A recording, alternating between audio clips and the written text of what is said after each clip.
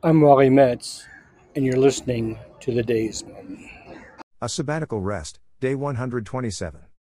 The government in Nepal has placed limits on the movement of people and goods because of a spike in COVID-19 cases. They don't want to call it a lockdown, because of how devastating the lockdown was last year. It's called prohibitory orders. But everyone knows it's a lockdown. We came back a day early from a trip to the Annapurna Conservation District because they had announced a one-week ban on travel into or out of the Kathmandu Valley where we are living. We got stuck in a 6-hour traffic jam, as people tried to get into or out of the city before the restrictions were imposed. Mostly out of. Imagine you work in a shop or restaurant. You won't be able to work or pay rent. And the last time the lockdown lasted almost a year.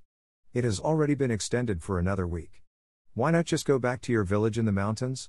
Over 200,000 did, in one day. This is out of a population of about 1.5 million. Crowded buses, vans, trucks, and cars were streaming out of the valley. People were standing in the aisles on the buses. I saw one van with 5 people crammed into the front seat and who knows how many more crushed together in the back.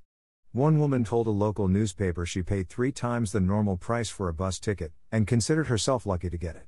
This is how it started last year. And many people leaving the city assume it would be extended again and again, as before. There is a family garden in the village somewhere. There are people you love. Not everyone who left the valley were struggling, however. With schools closed indefinitely, some people with more money just went back to their homes for relaxation. Others think they will be less likely to contract the virus outside the city. According to the BBC, in India, the outward migration from the cities has actually spread the virus.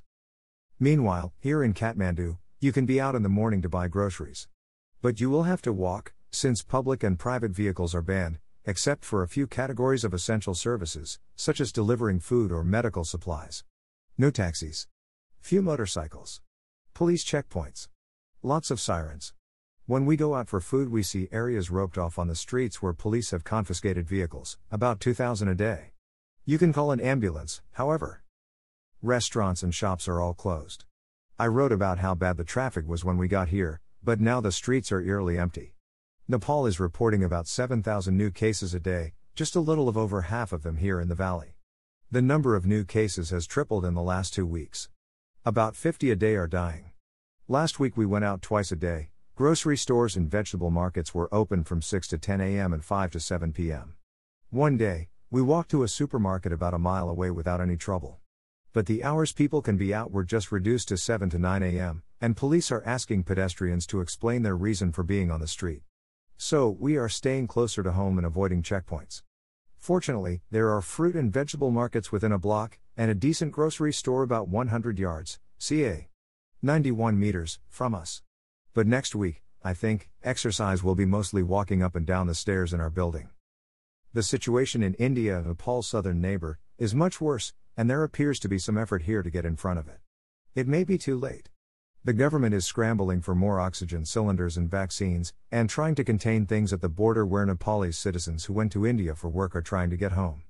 The army has been dispatched to build a 2,000-bed isolation unit at one crossing point. We are fine. There is a lot of uncertainty, especially since the airport has been closed for this current phase of the lockdown, prohibitory order. But we aren't particularly anxious, safely tucked into our 6th-floor apartment. We're still taking our Nepali lessons on Zoom.